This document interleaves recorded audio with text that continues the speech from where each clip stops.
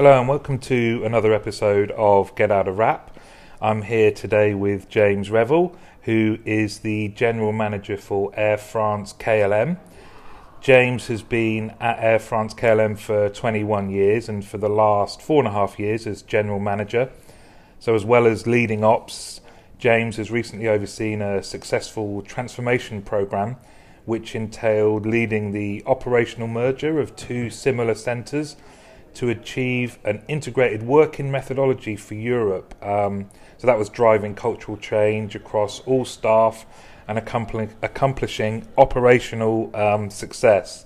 And I'm sure, like me, a lot of you saw James deliver a keynote speech at last year's National Contact Centre Conference in 2018 on home working. And James has and him and his team have won a lot of awards, and we're gonna talk about that amongst other things. James, thanks very much for joining me here today in London. Thank you very much for having me. This is where the magic happens. It's kind of intimidating. It's amazing. It's a bit like pirate radio. It's all designed to be intimidating and just to unsettle you. Yeah.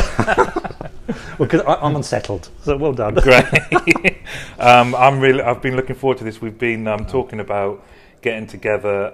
I think like anyone that comes into contact with you, I always thought you'd be great for people to hear about your journey and for you to share your expertise. So yeah, I'm really looking forward to this. Good. I hope I'm not going to disappoint after that great introduction. That's amazing. Yeah, that's where my plans end at that point in terms of how the podcast goes, and then we just see what happens. So. So 21 years at Air France KLM, but how did this journey into the world of contact centres and now this kind of really senior position you're in, how did that happen?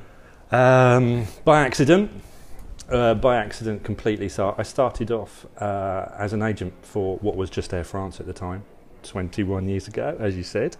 I had a full head of hair at the time, which seems improbable now.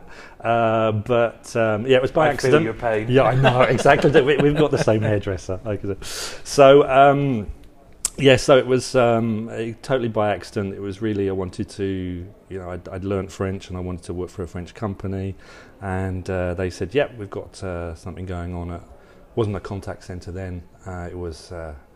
I don't know what you call it. It was there were phones. That was true, and you'd speak to customers, but it wasn't a contact centre. So it was like a 9-month contract, really, whilst they built this new contact centre that was opening up in Wembley, North London. So I always remember the general manager of the centre that was going to open coming in at the time and saying, "So James, do you want to work in a call centre?" And I said, "Over my dead body," cocky little upstart that I was. And now, how dare you? I know, exactly. And then after the 9 months, I went into sales, and I thought I'd give that a go, and went out on the road trying to sell, which sounds really nice, but I absolutely hated it. I came back into the office, and then there was an opportunity, back in 2007, to actually go into the contact centre as an ops manager. And I took that chance, and really the only regret I've got is that I didn't do that sooner, and that I didn't stay with the contact centre right from the beginning, because it's really been very enriching. And I think the disappointing thing is that I think I had this preconception about contact centres or call centres or sweatshops or whatever they were at the time, and that kind of stuck, and it's such a shame, because it's one of the most vibrant and dynamic, sociable, fun working environments that I've ever had the privilege to work in as well. So to be able to be in a role now to kind of steer that forward for a large company is a great privilege. And I think what I love about it the most is that it is very sociable, and it is about people. It's about the customers, and I think that within a company to have that privilege to be able to interact with the customers is a great one. But also it's a room full of people that are all customer focused and have got loads of knowledge, loads of experience, and because their job is to be sociable and interact, it's a pleasure to interact with them. So it really does create this kind of dynamic environment, which is, great fun to work with. And when you're in a place for such a long time, you want it to be fun, and that's what it's all about at the end of the day. your pride is kind of like tangible, not just about where you work, but the industry as well. Do you? And you talk about privilege, but I guess it's a great positive responsibility, because as you've gone through your journey, you've then thought you are now in a position where you directly influence the environment of the people that are working in the same place as you, right? Yeah, no, exactly. This is it. I mean, we'll touch on it briefly. I mean, we've got a big home working and flexible working setup, and part of that is being management and not having an office and sitting with the teams, which is a little bit kind of at the beginning. I think everyone was a bit apprehensive, and you could see coming in at the beginning of the day, people were a little bit scared. Is he going to put his bag down next to me? Yes, he is. I've got to behave. And then now we're a few years on, and it's not like that at all. And you sit down, and they realise that it's actually them telling you to behave. But this is it. Exactly. There is a little bit of that, and it's always a bit disappointing when it's really quiet and everyone's cracking on with everything. Because that's a great position to be in, because you hear straight away what's happening with the customers, what's going wrong, and you can put something right, and then people can see you trying to put something right as well, and people can give you feedback, and you want people to speak to you openly, not just through surveys and things like that, but to engage directly with you, and then to do something about it. And I think that's really the most dynamic way of managing a modern workplace, and not just about contact centres. And I think it's a shame. I don't see that. Maybe, I don't know really now. I'm maybe kind of contact centre centric, so I don't really have exposure to other kinds of working environments now, but I have the perception of perhaps other working environments being not so dynamic. I mean, we're in a very dynamic working environment today, the offices that we're in, so everyone's running around with coffees and things like that. And we're next door to the baristas. So yeah, I know. We can hear it. Yeah. But I think within that contact centre environment, that dynamism is something that I really appreciate, and hopefully I think the people within the centre appreciate as well. And what can you just share the kind of the scale of the operation, this transformational kind of journey you went through, and really what's kept you, for the same employer, still energised, still really passionate about your customers and your team members, right? Sure. So when I was fortunate enough to get this position, it was at a time when customer contact, as it's called within the Air France KLM environment, was coming under a complete change. With Air France KLM, and we have a joint venture with Delta as well.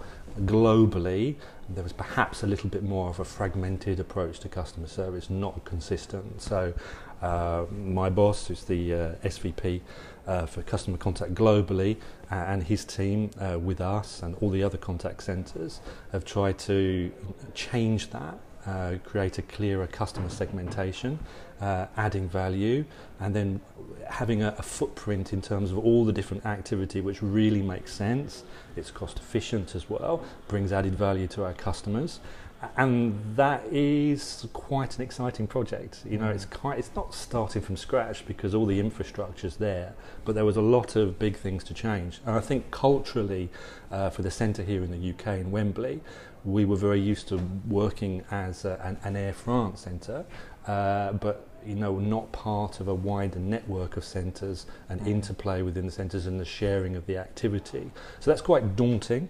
That raises a lot of questions for people, and then you have as a manager or a leader to help and guide people through that, and to ensure that you communicate the vision and the strategy, and to really underline the fact that there is in fact increasing added value to what people will be doing moving forward as part of this bigger, wider, quite exciting strategy. And I feel 3 years on, I think from a customer and a people perspective, I think it's worked out really well. We're not at the end of the journey yet, and there's a lot of exciting things to come. But I feel now that we're a lot better placed, and I think there are tangible results there in terms of CSAT and also employee satisfaction as well, which and that drives me and that keeps me going, because once you see that kind of positive direction and trend, then you get the feel that you're doing something right, and you want to continue doing that. And what have been the key takeaways for you from this journey that you would want to share with people, either to do and to maintain, or to not to do? Well, I think if we're looking from a people perspective, because from a customer perspective in our business, it's probably very different from a lot of the other sectors out there, and we've got a very clear segmentation of our business and how that is delineated with outsourcers, automation, etc.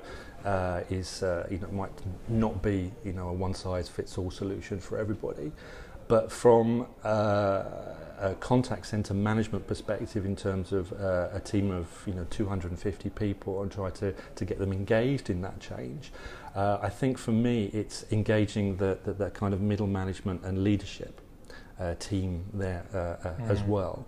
That they've got a huge role to play, because their interplay with the front line is huge and it's enormous, and it's no longer about functional knowledge.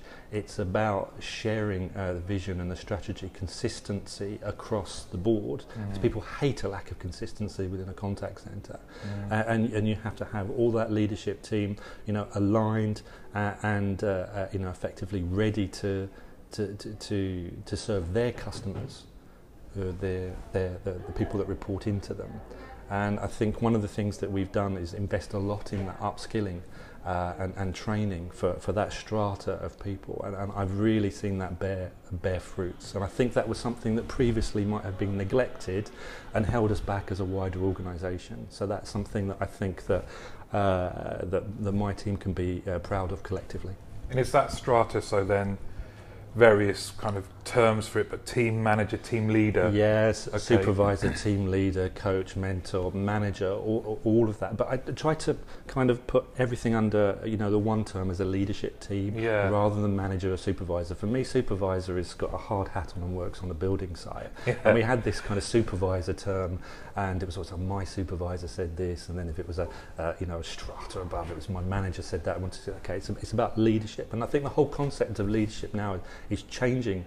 Whereas you're more coaches, you're more mentors, you're there to advise. It's about collaboration and ensuring that there's a consistency in the message, and that you are feeding information in both directions as well, when things are going wrong and things are going right. Being very close to the teams and working in proximity as a partnership. And I very much believe that if you've got, we want everyone to be, customer centric, customer focused, then people within the centre are our customers as well. And we cannot expect them to deliver excellent customer service if we, starting with myself, are not delivering that in the first place.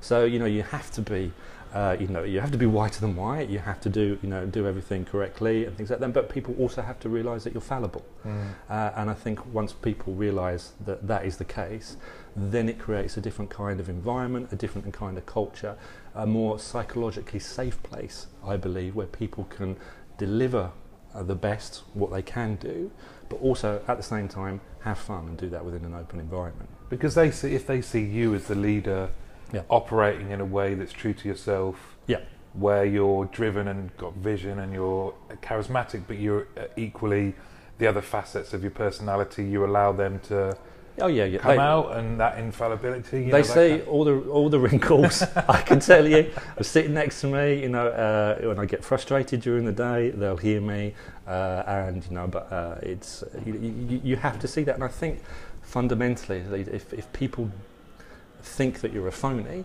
they will see that. Or if you're putting on a facade, then they will see through that. People are wise to that, so they have to appreciate what you fundamentally are as an individual. And if you're not being true to yourself, then that's an issue.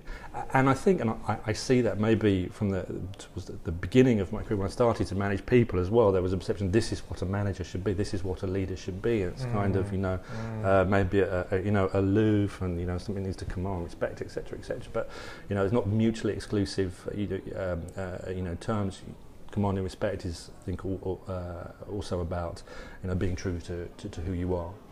And people can sniff that out straight away. I love that phrase about a psychological safe space.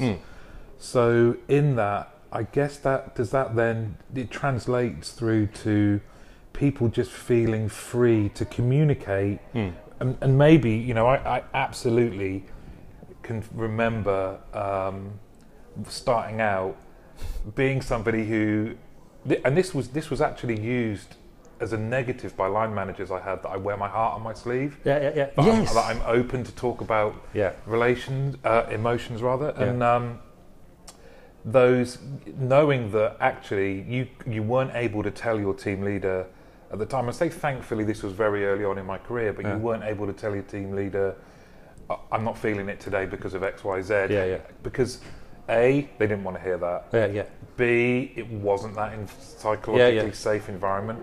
And C, even if they did, they had no way of being able to help me kind of move through that or talk about it. Yeah, exactly. So how then does you then take this wonderful phrase, psychologically safe space, open communication, and you mentioned at the outset this investment in your leadership team. What did that look like? How do you help people?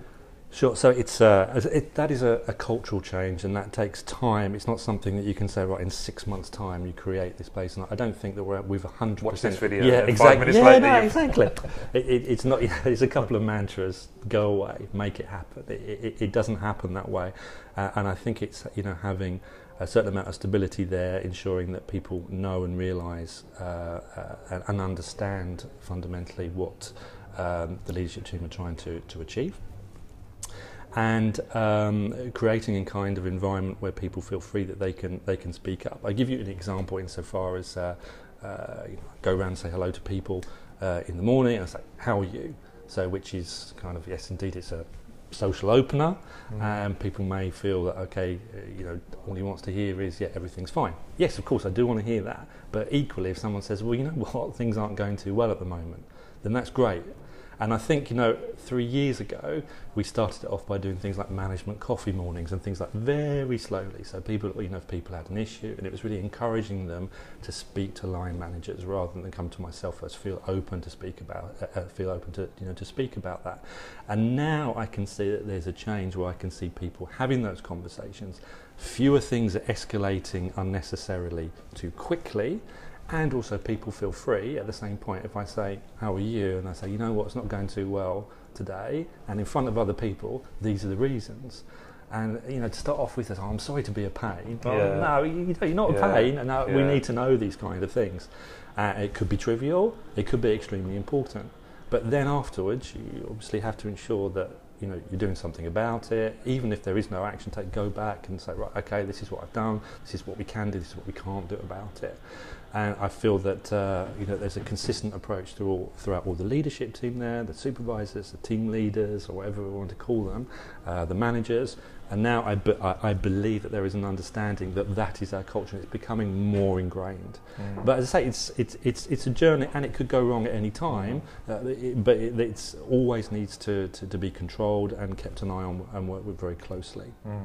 And you guess you're going to have the variation of just people that will take to it and just be very good at it, and people that will need more coaching to be able to feel comfortable having those conversations as the manager as well. Absolutely, indeed, this is it. And I think this is where, if you look at how a contact centre activity has changed over the past 20 years. Before it was transactional, completely transactional, and now it's about engaging with the customer. Well, it's the same with line management as well. It is, people want a sophisticated, open conversation between adults. They don't want a transactional, I bought this, I don't want it kind of conversation where it becomes attritional and it can escalate. So in terms of the kind of skill set that you need within a modern contact centre, it's not, okay, I can pick up the phone and I can undertake a transaction. It is that I can adapt my approach. I'm emotionally intelligent, I hear what someone's saying, and I can provide a complex, versatile answer to someone which will leave them going away feeling satisfied with that, or even extremely satisfied and an advocate of what is happening. And that is equal. There is a symmetry between that employee experience and the customer experience. And I think that's what in our centre we've tried hard over the last 3 years to ingrain, that everything that we're asking people in the front line to do, we have to walk the talk with our colleagues as well. So no stripes, you walk the talk. Well, I think it's safe to say that it's been you've had a great deal of success, that your methodology has worked, and as you kind of strode the stage at the British Library last November in front of 300 people, 350 people, isn't it? Yeah, thankfully it's quite dark, so you can't really see everybody. It just looks like you're standing in front of a cinema trying to grapple for your seat. So here's a question: did you have somebody from the British Library talk to you? Did you know when you went upstairs and got your microphone done? Yeah. Because I had a tough act. I actually spoke the same year, didn't I? And I That's followed right, you. yeah, but yeah. some guy asked me if I needed something to put on my head because of the light shining off. Oh my goodness, no. Oh, actually, Like a no. foundation or I something? think I would have remembered that. If not, I'm trying to block it out and I'm in denial. But so I'm going to now list the awards that you and your team have won. And we've got the best social media offering, and that was from the European Customer Service and Contact Centre and Customer Service Awards. Yep. The Silver Award for Best Large Contact Centre, also at the EXAs. Yep. And also Best Home Working Programme for the UK Awards. So that must have been a great kind of moment for bringing in those trophies for the team. And Yeah, no, absolutely. It was really good. where do we start? Which is the one you got first? It was the social media one, and that was really the first time we pushed. We felt confident enough to push ourselves forward. And it was my predecessor. He said, "Oh, listen, it's really good. It'll be a great boost for the teams if we win this." So it was great. We went in and we actually got it. I think first year we didn't. The second year we did. And it was a great event for the teams, and that gave us a little bit of confidence to push forward for the large contact centre category. And then equally last year as well, we thought with what we've achieved with home working, that is something that we could push us. And I'd like to thank you because you were one of the judges. You were one of the judges as well, which was great. I'm just really interested in the so that kind of that moment when you went, we've got something here. Was there any kind of sense of, do you sometimes think, oh no, we haven't, and you get in your own way, or what was that kind of? Yeah, I think it's because there might be people out there now thinking, we think we've got something. What should we do? What would be? Yeah, no, what but I think go for it. Really go for it, because the good thing is, first year that we put something forward, we didn't get it, and we got some good feedback, and that was really great. That's critical, isn't it? Yeah, that's good, and it's good feedback. And there's always positives to take out of that, and it does really help you. The judges, I'm not just saying because you're a judge, but the judges are great. And Thank they you do. very much. Yeah, I know, that's right. It's nothing really. So, but they're really great, and they do give good feedback. They're industry professionals; they know what they're talking about, and then it does help you. So, if at first you don't succeed, so it's great recognition, for the team, and the fact that you put the team forward is because you feel confident that you've got something, and I think it's to have that narrative there as well. I think the judges want to hear. Well, we all love a good story. Yeah, what's the story? Indeed, it's a good story, a little bit of joined up thinking. Don't get too bogged down in the detail, but think, what's it done for the customer, what's it done for you people, and I think if you've got those two elements in there, and there's a story that kind of links it up and it makes sense, then I think you're onto something good. So always do it, even if you've got the slightest of doubt. Just do it, and if it doesn't work out that year, then take the feedback and then do it again next year. It's a great experience, and even when you don't win and you go to the awards event. It's great. It's a nice night out for the team. I mean, the whole process. I'd recommend that to anyone in a contact centre world. We all want to know where we're at, what we're doing, exactly, and in a really nice, structured, friendly way. Yeah. But very clearly, you get a sense of where you're at, maybe what you need to work on, and also just how you kind of, like you say, you've hit the nail on the head around. How do you tell what's the story that you're going to tell, and maybe we can just take them in order then. So for social media, what was it? What did you do? Where were you at, and where did you end up to get the award? So if you look at this is going back, and things are a little bit different now from social media, but Air France and KLM at the time had very different offerings in terms of social media. KLM, years ahead, I mean, they've been really at the forefront of the social media offering for ages. If you go to lots of conferences, it's people from KLM coming over and showing what a great service it is, and it's great, and they really use it as a complete tool. But Air France, we started it a little bit afterwards. And so what we tried to do is create a really good customer offering. We decided, we went to a couple of conferences and we heard from someone and say, listen, if you do social media, just make sure that you don't push people from pillar to post and just take ownership of it. And then we kept that to the heart of what we offered at the time. So one-stop shop concept, and it was trying to create, if you like, from... It was absolutely anything that could be asked, but whatever could go wrong on a plane journey, which are innumerable things that can go wrong, all over the world in different stations, different questions that come through. You need to have your repository of information, or you know where to go and get it. So that effectively is making this kind of like global village, if you like, of ambassadors that could share information globally, and we could have access to that information as a priority. So, for example, you had certain questions like, can you tell us what the name of the pesticide is that you spray in the cabins when you go from this destination to that destination? I wouldn't know how to get that. Ask someone in social media. They know the person that can get it, and then within a very short period of time, they come back. Wow. And it was lovely to see someone ranting and raving at the beginning of a tweet or a post, and then you had for the team afterwards, they would, within a few hours you would turn that round and someone would be an advocate. And I think that was it. You had your story there, with maybe just a couple of posts or tweets, where you've taken someone who's absolutely irate. You could offer them really personal, really intimate and engaging engagements. And turn them from someone who's really irate into an advocate, and some emotional stories as well. Because it's about travel. Yeah. It's the great thing about being in the airline industry is it's emotional, because you're either going for business and it's extremely important, or it's a holiday. So either way, you're looking forward to it or you're apprehensive. So emotions are high one way or the other. So it's it's easier to emotionally engage with someone rather than if it were insurance, for example. No disrespect to insurance, but getting customer excited, like, you're taking out insurance. So it's quite easy to engage. And what's great with all the people that I work with, they're absolute geeks and nerds when it comes to travel. They're amazing. I hate flying. That's my big... Really? Yeah, no, I hate it. Really? I can't stand it. They love it. They're going all over the place. There's magnets up all over the fridge, and they've been to these places. Whereas me, I'm going to Dorset next week. I'm slightly ashamed to say it, but and I think that is contagious, and customers can feel that. And it was very tangible, very palpable in social media.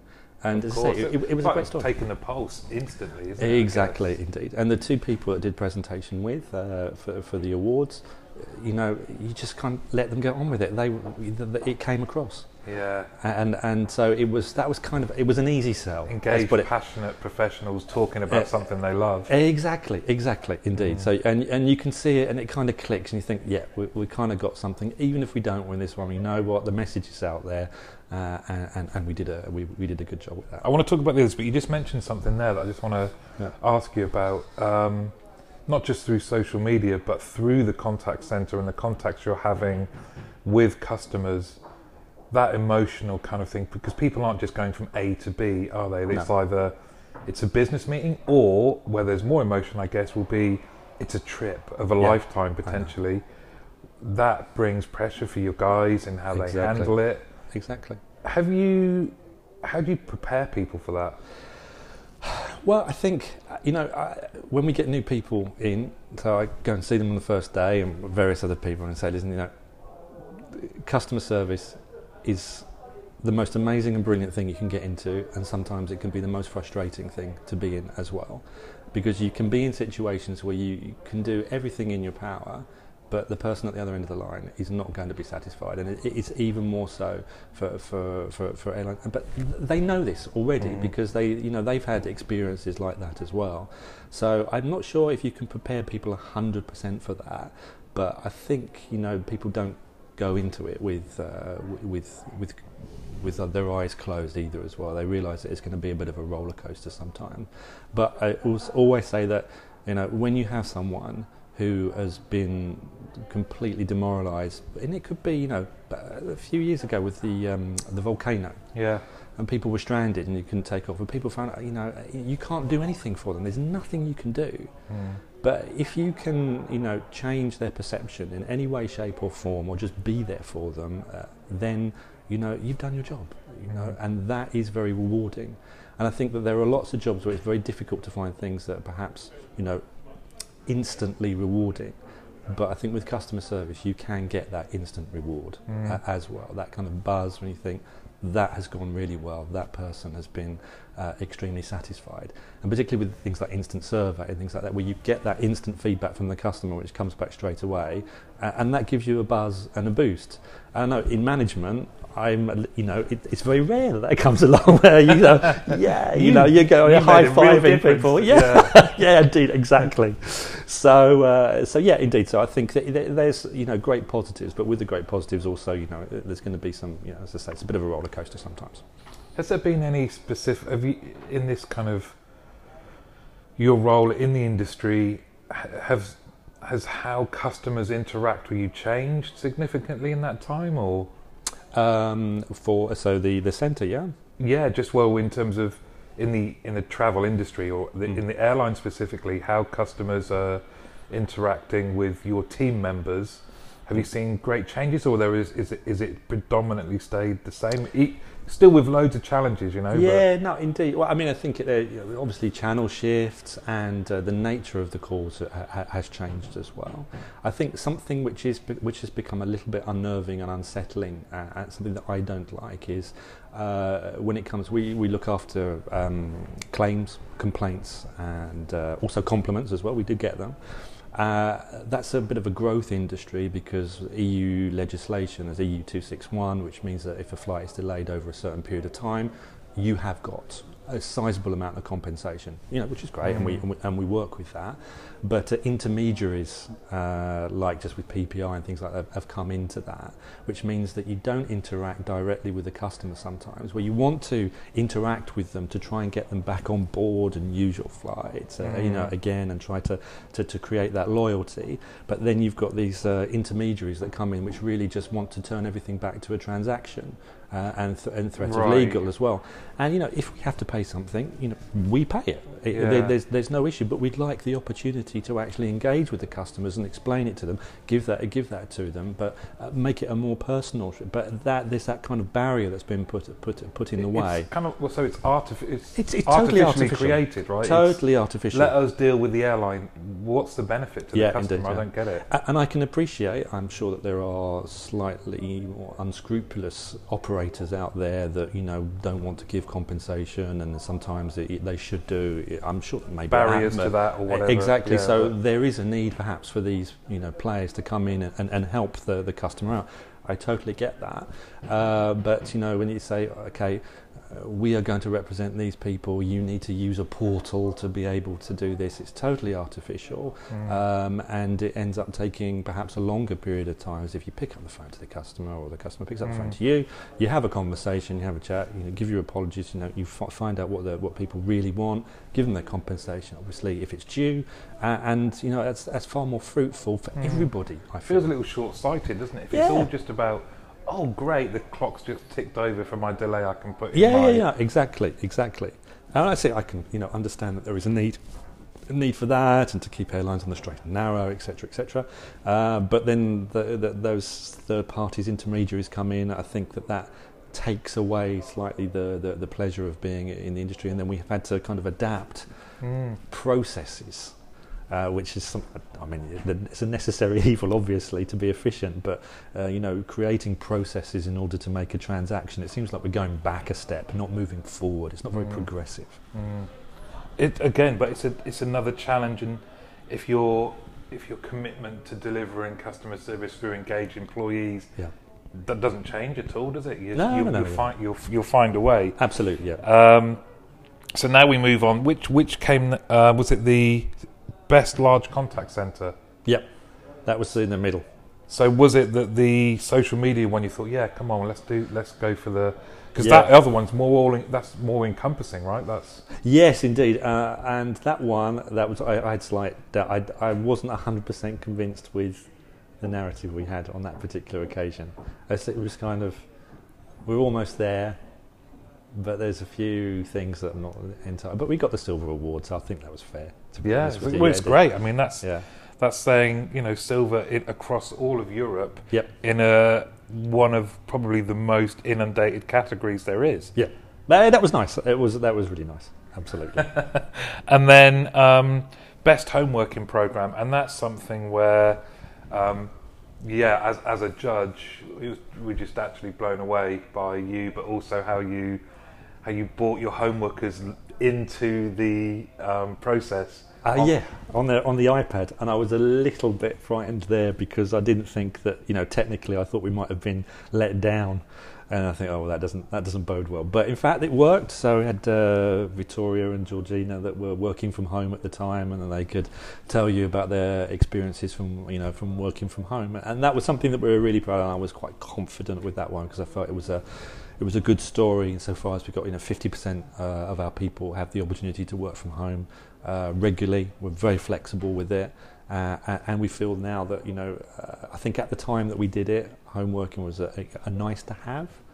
Now you kind of got to have it now. I think it's one of those things that you have to offer if you want to attract and retain the talent of colleague and the type of colleague that you need for those more complex transactions, and you want to continuously deliver excellent customer service. You have to keep your good talent. So attracting it and retaining it, you need to offer more flexibility. The people, just like our customers, they want choice. Not saying you have to work from home or you have to work in the office. How do you want to work? So we've kind of sorted out the where, and that works really well. I think one of the constraints in the contact centre environment is the when as well. So if you've got a kind of real-time activity, you've not got much choice. The customer's there and now. Maybe with deferred time activity, things are a little bit more flexible, and you can offer a little bit more flexibility. And that's something that I think that we have to work at. That's our next dimension that I'd like us to explore in terms of what flexibility we can offer in terms of when. What we've seen last year, we worked with. We had to upscale quite a bit because there was quite a few claims that came in on the back of some industrial disputes last year. So we had to flex up a little bit, and we got a lot of short timescale. And a short timescale, and that was our home working model that really helped us with that because we opened up a pop-up shop down the road, set it up as a home working environment, and then we brought in probably about 60 to 70 people with bespoke training and got them up and running within all of them within a couple of months. So that offered us a great amount of flexibility. Say that again. So they came to the pop-up. Yeah, we came up to this pop-up shop that we created. Yeah. To go through So we did the training there, yeah. And then they worked from there as well. Oh, they great. were there for a short period of time to help us through this, unforeseen increase in activity. So we gave them bespoke training, really pared down, which the teams did a great job putting together. HR, amazing, managed to get all these people in. HR manager still hasn't got over it. He's still recovering. Rocking somewhere. Yeah, no, indeed, absolutely.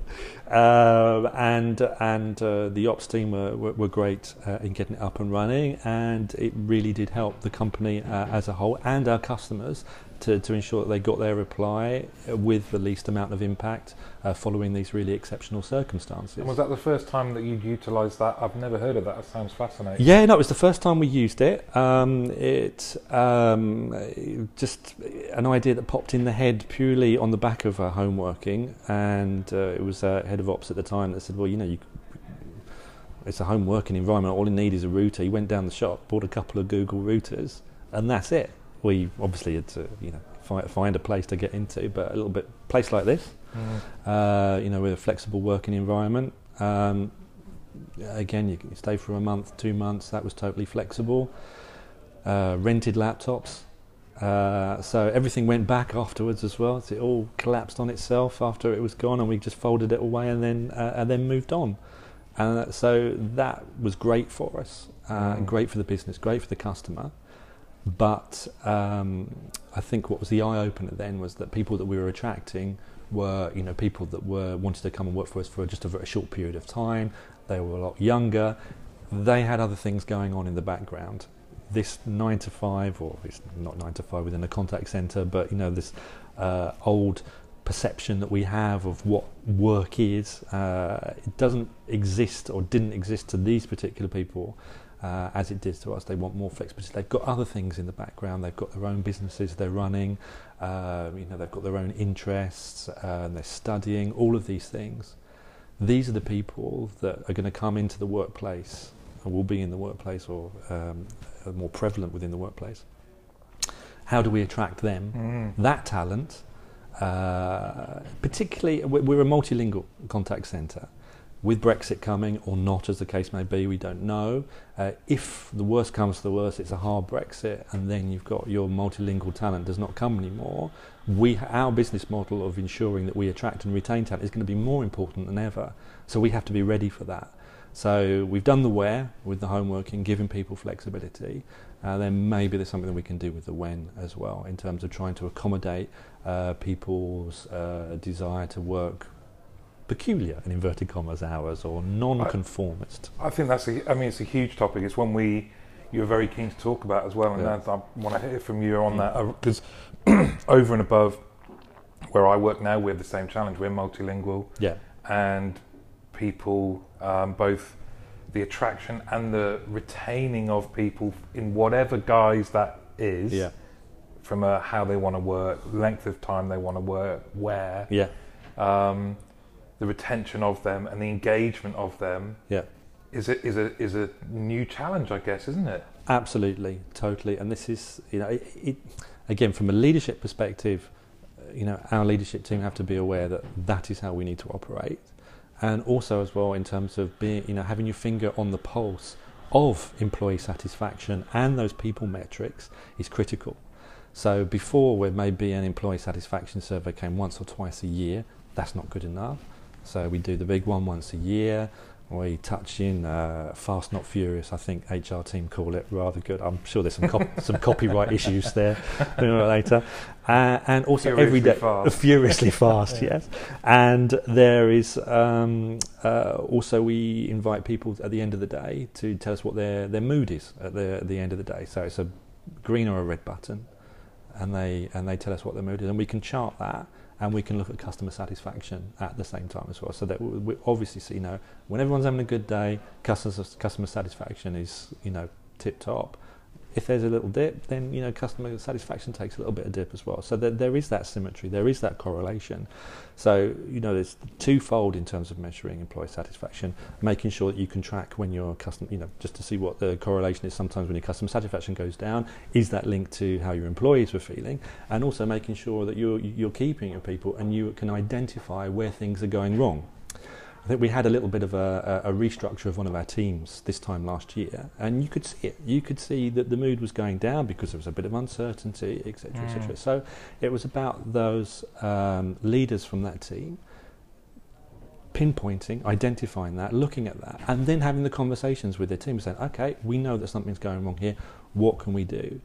So that is extremely important for us. It's kind of two-dimensional data, red and green, but if you've got enough data, even that kind of how you've verbalised that kind of, people were looking at KPIs that certainly when we started, no one would have been looking at something like that. No.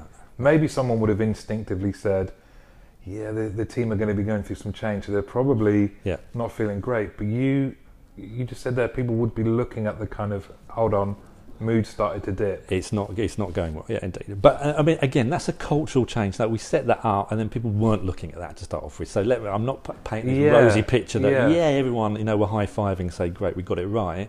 It's a cultural change, and getting people to look at that as one of their key metrics, as well as what the customer is saying, because they are inextricably linked. That is a change that really needs to be, repeated and ingrained, and make sure that there is ingrained rather, and to know that there is not just paying lip service to it, but actually making that live and breathe on a day-to-day basis.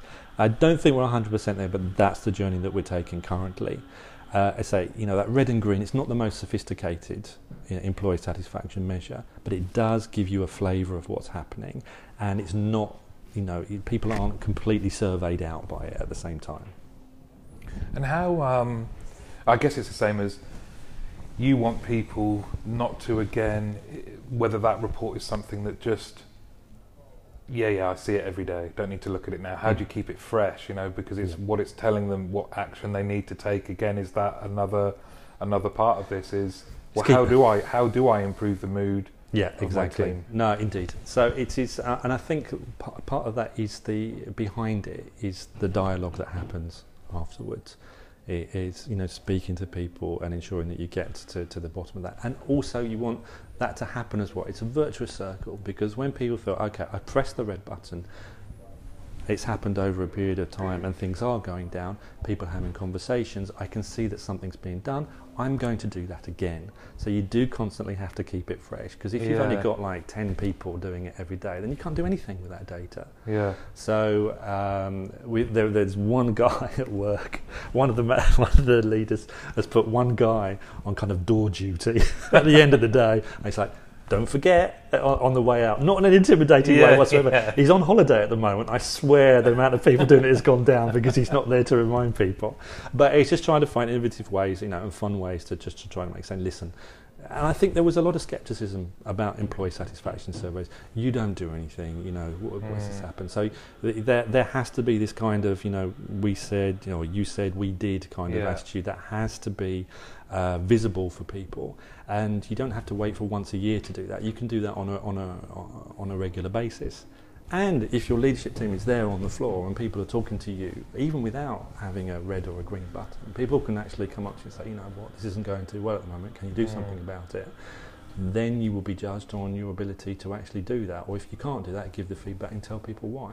Because it's nuanced as well, isn't it? Because I can remember getting feedback from people saying, ours actually was just unhappy and happy faces. Yeah. But the feedback would be, actually, I'm kind of on an even keel and generally happy all the time, but I don't get any attention because it's going to all the people that are registering unhappy faces that are, either going through constant dramas or just generally a bit. Yeah, indeed, yeah. So that kind of nuanced leadership challenge that people will have to be able to balance. Exactly. It is. It's nuanced. It's all about human interaction. It's never easy. It's never black and white. You're always operating in the grey, and it's the same with the customers, and that's why anyone that's in a contact centre has to be emotionally intelligent. You have to be able to read, to listen. Not read.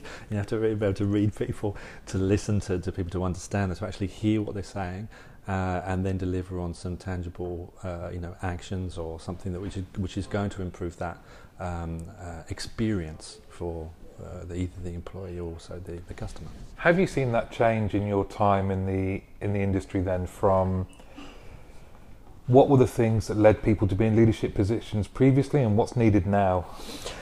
So I think previously, I can remember it when I first it was about knowledge. It really was.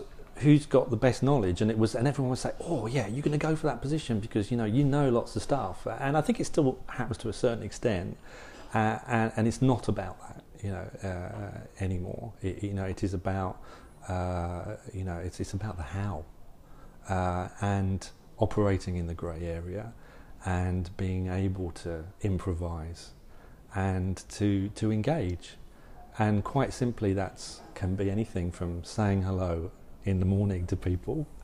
Not everybody's a morning person, but tough. If you're a leader, you got to say hello to people. People got to see smiley faces. They got to see genuine faces. They got to see people that are having fun, that inspire. And yeah, if you've got the knowledge as well, you know what, it's a bonus. But the knowledge can be taught, and I think people will have respect for the line managers and leaders, that if they see that someone that may not have the answer, but knows where to get it, can guide people, can coach people, even to get that answer themselves, and can open them up and get them to crack it without them having to do it. And I think that is key, and that is very different definitely from when I started. And I would be the first one. I was the first one to say when a position came up for a supervisor in the team that I was in. You got to go for it. You're the best person for it. You know everything. You are the oracle. Yeah. And I was just equally as guilty as saying, that would be the best person for that. And now, very wrong. I guess you can't ever dismiss that, can you? Because, however, so I say you can't dismiss it, but I would say I bet you'd be confident of taking a leadership position in a totally different industry. Yes, I'm open to offers. I didn't say that. I love it. I think so. This is it, exactly. No, totally. But it's great because then you learn about something completely new at the same time. The consistent is that leadership aspect, absolutely. And that's the concept, isn't it? It's a concept of leadership. Yep. Because you're leading people. What they're doing and the customers they're interacting with can be totally different, and has its own challenges, nuances, directs you in different ways, has different requirements, all of that kind of stuff. Nonetheless, you're dealing with people. Exactly. That remains a constant. And I think in that particular instance, the first thing you've got to do is you've got to go and you've got to spend time with the people working at the sharp end, because they will tell you what they're doing, they will show you what they're doing, they will say this is what we need, and that is the best insight that you can get. And so for any leaders, you have to do that. If you're more removed from what's actually happening there, that's going to be bad for you. You need to know what's going on. You need to be hearing what's going on, listening. I love the fact that our line managers and our leaders, they do spend a lot of time side by siding with their people, and that is the best coaching, the best feedback that they can get. And we've seen our customer satisfaction scores go rocket skywards because of that, and I'm really proud of the team for what they've done there as well, because it's been tremendous, because part of that is totally cultural. It wasn't the listening to the calls afterwards and then sending through a coaching package. It was actually sitting down with people, and it really puts a smile on my face when I see someone, those two people sitting side by side doing doubles, laughing. I did one a couple of weeks ago. So all different activities, but I did one that was the sales and service line, and it was all in Spanish. I don't speak Spanish, but I had a great time listening to it. I kind of understood what was going on. She was great. My colleague that I was sitting with, Victoria, she was very good. And it was really good fun, and that kind of engagement I think is good on both sides as well, because you see exactly what is happening, you hear it, and then you can give that feedback in both ways. One of the things I'd say actually from doing some judging, I've always felt, and it'll be interesting to see what you think about this, you should be able to walk into any contact centre, if you just stand at the end of the centre. And be able to identify who are in leadership positions. Yeah, no, absolutely, yeah, indeed. Yeah, I don't. You know what? Do I want people to recognise that? I'm not too sure now. Actually, if I want people to know, I think I would quite like. I wouldn't want anyone to come in and say, "Oh, yeah, that guy's in charge of the centre," right? Because but at the same point, I think you need your team to realise, that they're, that this is that's the go-to person. I was saying that's the team managers and the team as well. So yeah, I know I'm kind of split on that one. Actually, I must admit. I think more about, so you should be able to identify your team managers. Yeah. So you can say, there's someone there that's engaging with their team, who's doing side by side. Yes, coaching. I see what you mean. Yes, so they're not just. It's not hard to distinguish. Yeah. Well, where's the leaders? Who are they? Exactly. Because then maybe they're walking around. I'm not like ringing a bell, high-fiving or whatever. Yeah. More, maybe. Is that what you do? Throwing balls around. And I guess it would be really interesting to pick your brains on then this concept of today. Yep. The challenge then of attracting and retaining talent. Yep. In the contact centre environment, with everything that you've talked about in terms of people having side hustles, being entrepreneurs, studying, wanting different things. What does that actually mean for us and people listening now in the contact centre? How has that changed? How are we going to deal with that? Well, I think, so it's kind of on 3 dimensions in terms of the what. In terms of what we do, that has changed. We've spoken about it, the complexity. So the profile of the person we're looking for has completely changed as well. And do people with that kind of profile want to go into contact centres with any negative connotation that wrongly that might have? So that's the first barrier that we've got. Some people might say, "Oh, I'll do this for 6 months." I don't really want you to do it for 6 months. I want you to make a career out of it. I want you to say you can go from someone in the front line to running the centre. You can make a career out of that. And there are many things that you can do. You can be a technical expert. You could be a leader. All of these things. Training, finance, whatever. Absolutely, it's all possible. It's a whole microcosm of of any business under one roof. So you want to try and communicate that. Firstly, that is a possibility. So there's 2 things that you can do. We've spoken about the where, giving people flexibility. Ultimately, people want the flexibility to be able to balance and juggle their lives, and that's what we felt. We've seen that have great positive impact on our metrics. Absenteeism for us is, I know it's quite a negative metric, but it's 2-3%, and it has been at that for quite some time as well. So you'll get the input. People want to be at work, they're having fun, as well as delivering excellent customer service. And staying our turnover is about 12%, and has been for it fluctuates between 10 and 12%. So you're getting in that fresh blood, and at the same time you're keeping core people. Average experience is about 9 years. Wow. So that's where we want to keep that. So that was, I think, the where has helped us with that.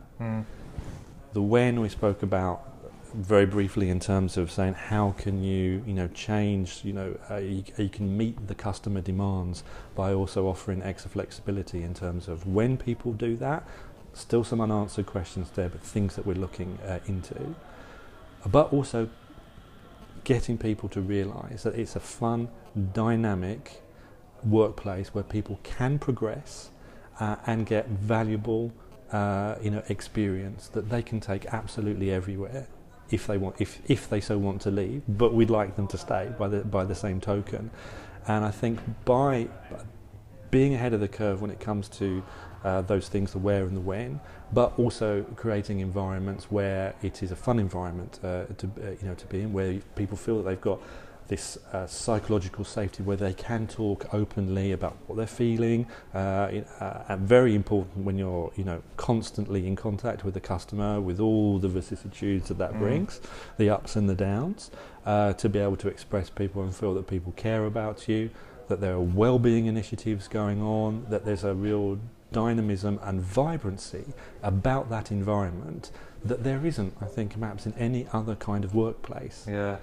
And the one thing that I really feel, and I'm going to shoot myself in the foot with the home working thing, is that I really don't want to go above the 50%, is that with home working, if you go 100%, it kills all of that. So you give people flexibility, but you don't get that hub, that community, that vibe that you get when you walk into a contact centre and you think, wow, something great is happening here from a customer service perspective. You absolutely kill it dead. So you have to be careful how you do that. Something that we've had to do is to ensure that those 50% of people that are working from home, using technology, feel engaged with what's going on in the office as well. Person in charge of our communications, Georgina, has done a great job with an app that we've got here that people can access on their desktop, but also on mobile. Content managers that constantly put in contact on there saying this is going on in the office, and giving people a reason to come back into the office so that they can feel part of a community. We need to feel connected. Absolutely, yes, humans, indeed. don't we? We're constantly told that we need to feel connected in a digital age, but we do. But not only, I think, not only digitally, but also in a very old-fashioned and basic way as well, in terms of that face-to-face interaction. And that is the inherent value of what we do in contact centres, because I know we feel, oh gosh, we've got bots and AI and technologies there, but it's not a threat. If anything, it's made our industry more human, because when someone does come through to us, it's because they want a complex interaction. They want to joke. Yeah. They want to interact, they want to engage, they want something which is uniquely human, and a contact centre is an environment that is set up for that. And I think that is something that gives us reason to be cheerful about what we do. And I don't think that was necessarily the case 20 years ago when we were transactional, and maybe people didn't feel as fulfilled in what they did, because it was all about getting through the pile of transactions that we had to do. So do you think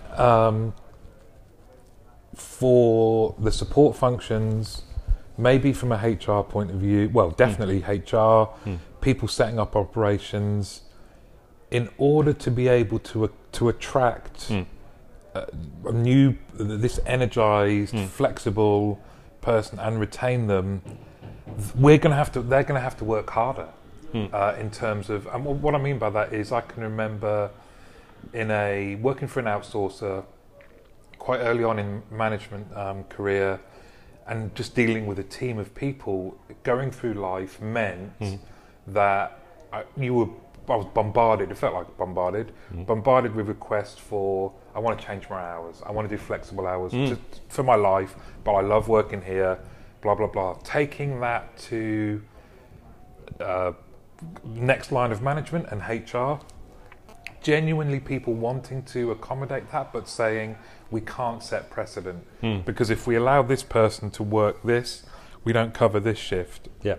Do you think then part of the challenge for our industry is being able to find a way to accommodate the desire that new entrants have for a far more flexible approach? Oh, absolutely. You've hit the nail on the head, and it's kind of very pertinent, because we were having conversations last week on this very subject, because HR and ops have got to work very closely together. And workforce management, of course, as well. And workforce management as well. So, okay, what is the need? What can we do?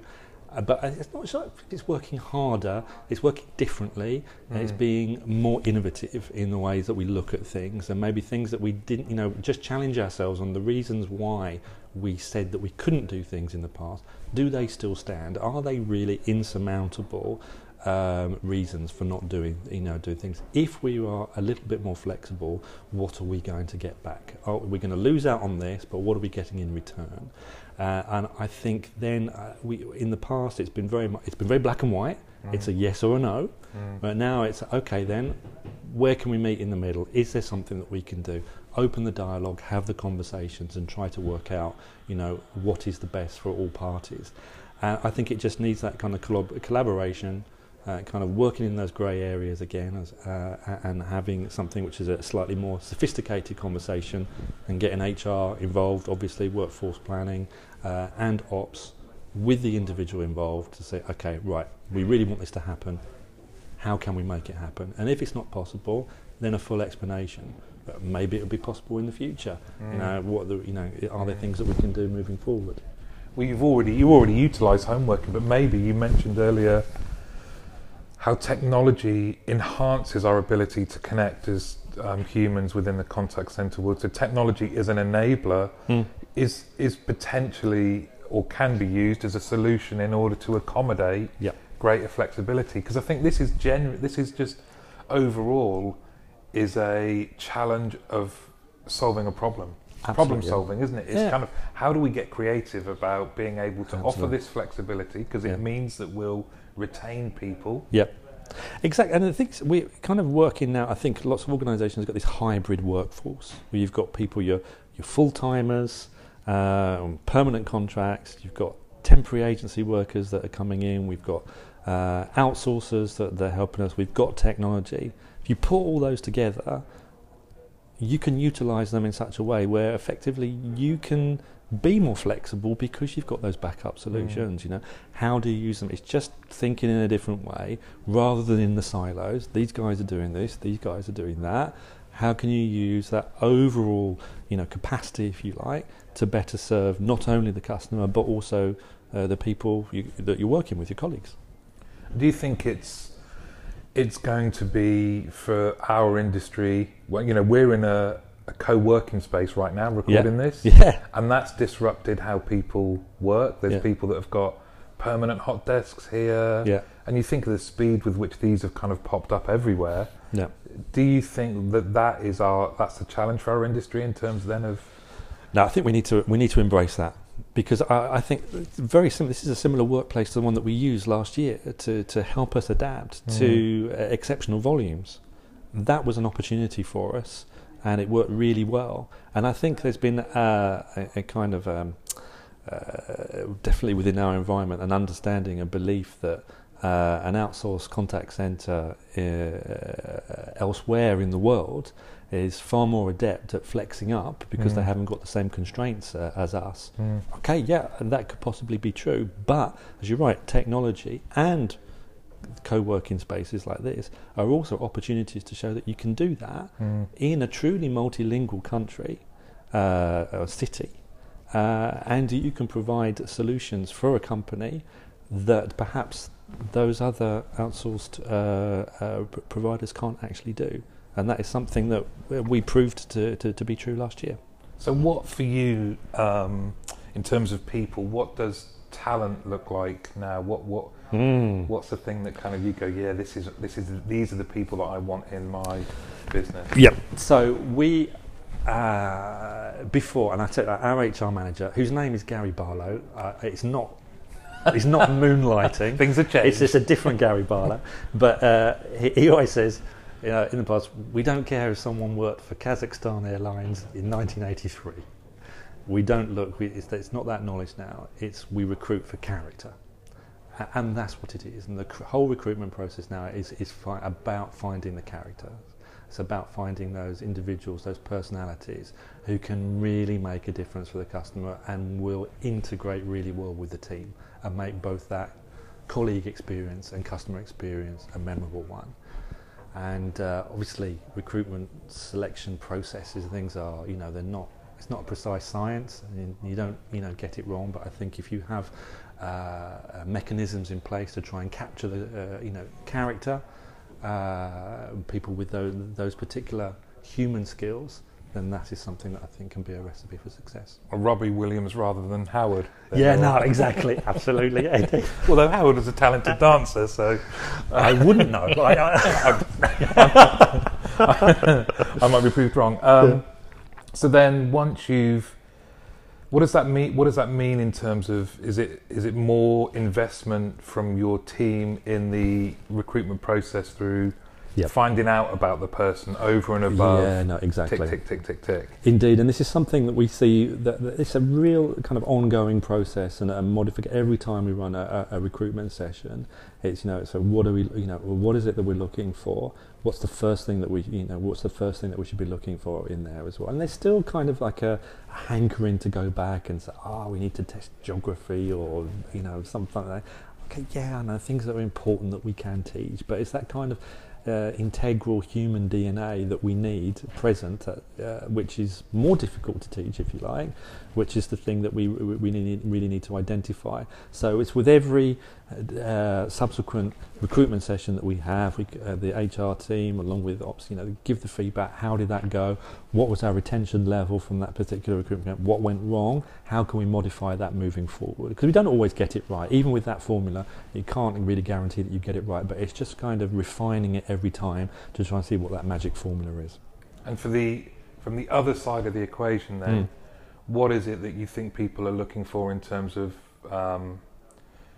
wanting to work for you? What do they require of you more so now than they did previously? They want a human environment. They want a human environment is flexible, flexibility, choice. They want these things. I mean, effectively, people are shopping around. They're shopping around for a job. They are customers shopping around.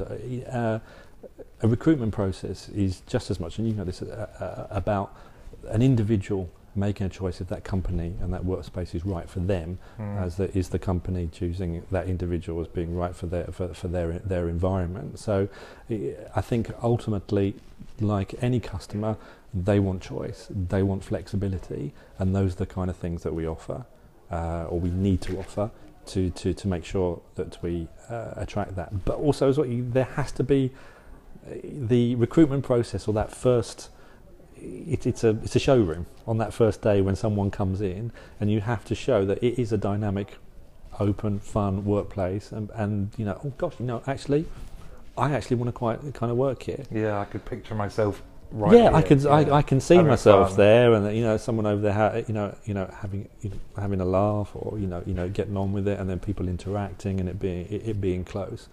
The workspace that we've got, we're very lucky. We've got a lovely workspace. It's completely open. There's no kind of separations. You are working there with your colleagues, exchanging. You can move around. If it's too much noise one area, then you can just pick your laptop up and then go and plug in somewhere else. So you're completely flexible to do that, and I think that's also quite good as well, because again, it gives people choice, it gives people flexibility.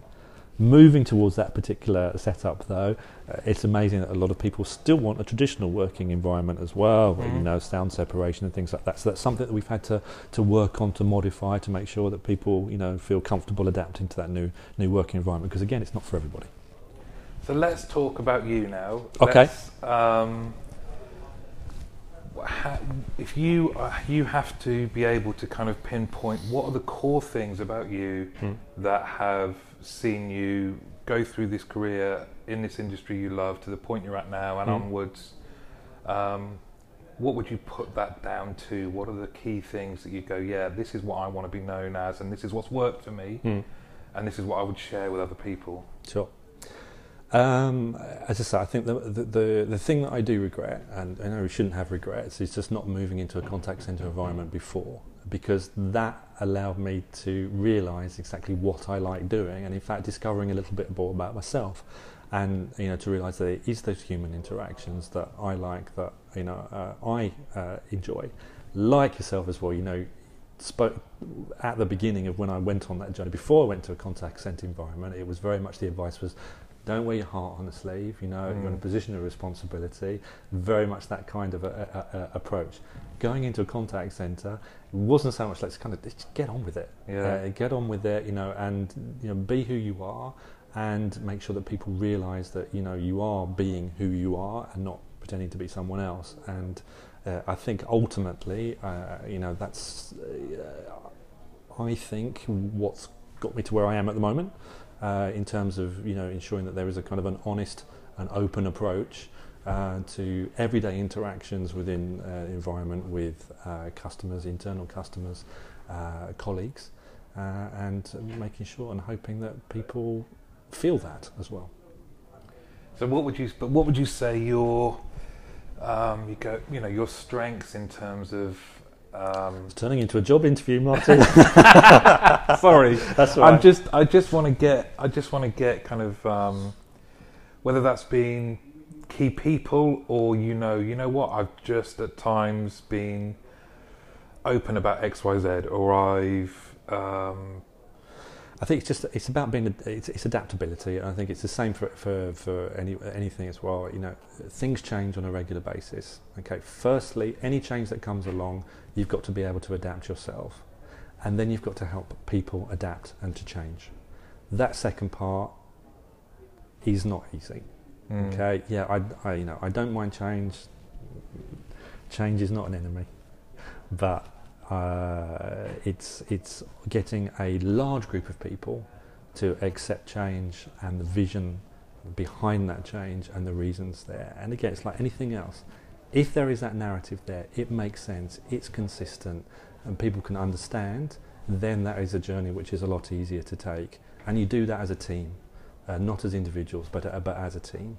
So I think ultimately it is that I think is a measure of a certain amount of success in that field. And there's been there are people that listen to this, which is nice. Yeah, really? Yeah. Oh God. Yeah, mainly my family, but there are people that have listened to this who have been engaging around. It's great to hear from people and that have spent time in the industry and achieved visible success, I guess, but everyone's achieved something.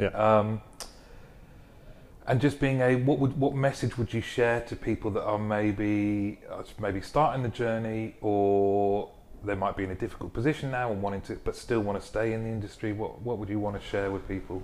I think it's stick with it, but you have you have to kind of have a conversation with yourself to say, is this what I really want to do? And I think it's like those questions that you just asked me. Okay, what is it? What are my skills? You're doing very well in the interview, by the way. Thank you very much. Oh, God. I don't know what job I'm going for. No, neither do I.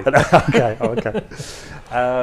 It's about knowing where your skills are and say, in this particular environment, it may not be at the moment, but in the future, will I be able to utilise those?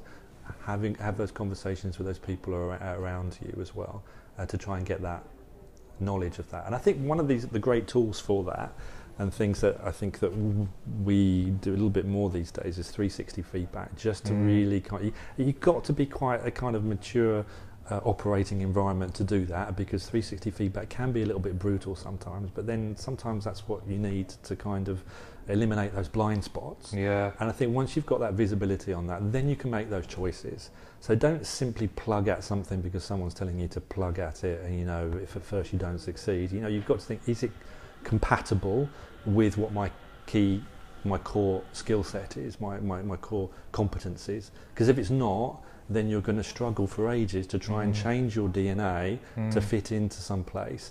And then people will realise that you're not being the person that you're supposed to be, and then people see through that. And again, it's that kind of whole honesty thing. It's and conflict credibility as well. It's conflict that is creating, even subconsciously. Yeah, exactly. Isn't healthy. Indeed. No, indeed. I think I realised that, working in sales, that wasn't my environment, and then suddenly, fortunately, getting a job in a contact centre, think, wow, yeah, this is it. Now I feel that I can utilise my key competencies, skill sets, whatever you like to call them, actually discover what they are, and then say, right, there may be a place for me here.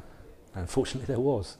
Do you know that point around 360 is really insightful, because I think it also comes back to something you said earlier about a kind of psychological safe place. Yeah. So I can remember the very first time as a contact centre manager having a 360 thing done, and at that point you think I'm really good. Yeah. This is going to be going to validate that, really. Yeah.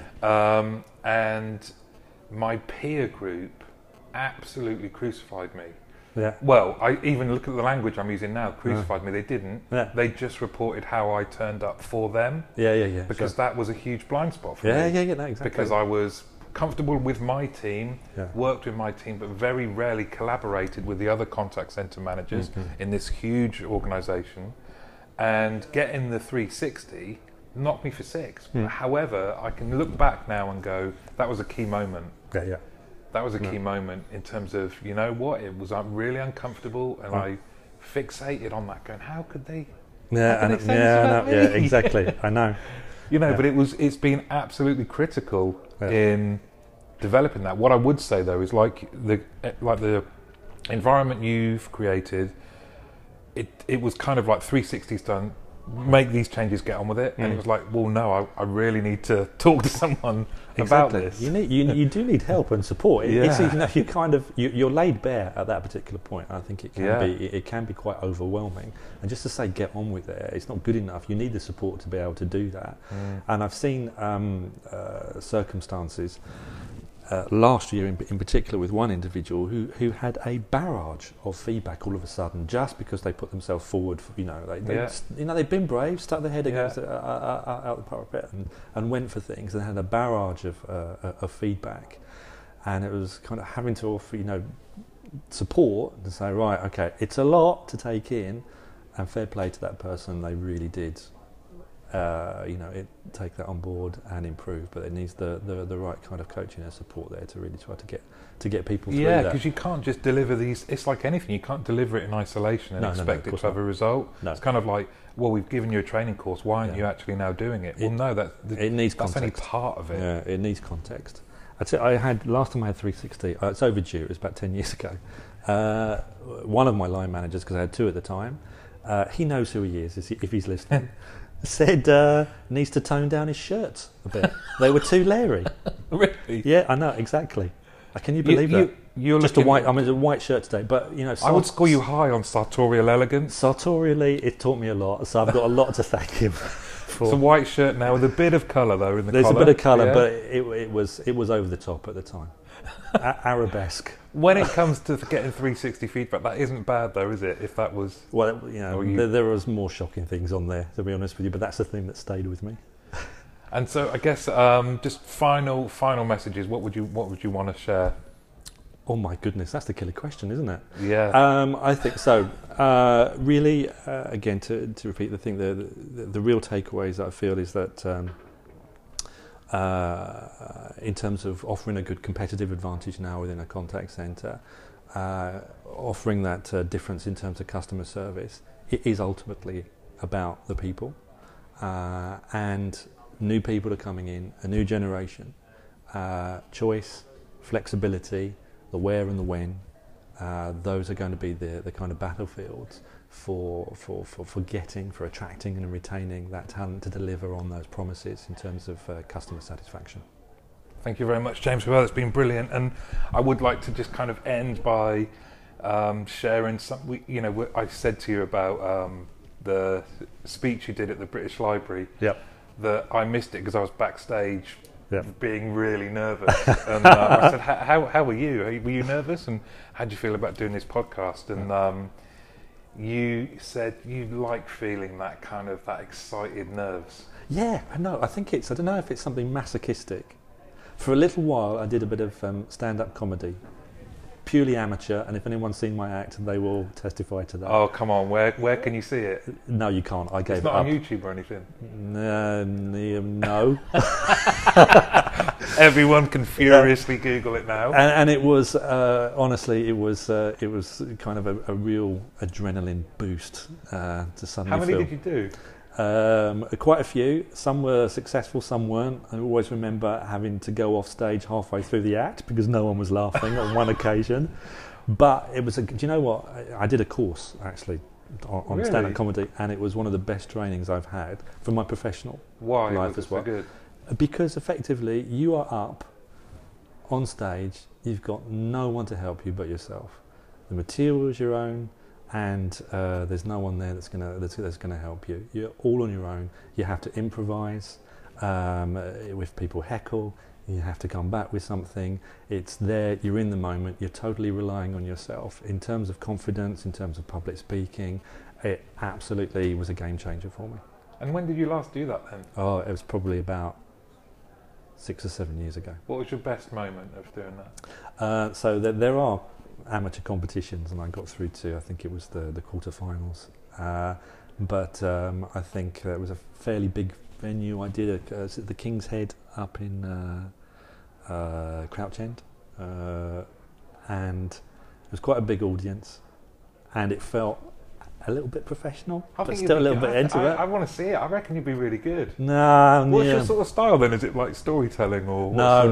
It was purely gags at the time, but. Ultimately, the thing is, I think that the presentation wasn't very good. The material wasn't bad, but I don't think I was a good deliverer of the gags at the end of the day. Did you have a go-to gag? Yeah, I never used them in the end. I think all the best ones were the ones that I never actually performed. What rating are they? Is there one that you could share now? Or? No, not really. No, it's all R-rated. Indeed. Yeah. Thank you very much. This has been brilliant. Thank you very much indeed. Thanks a lot. Cheers. Excellent.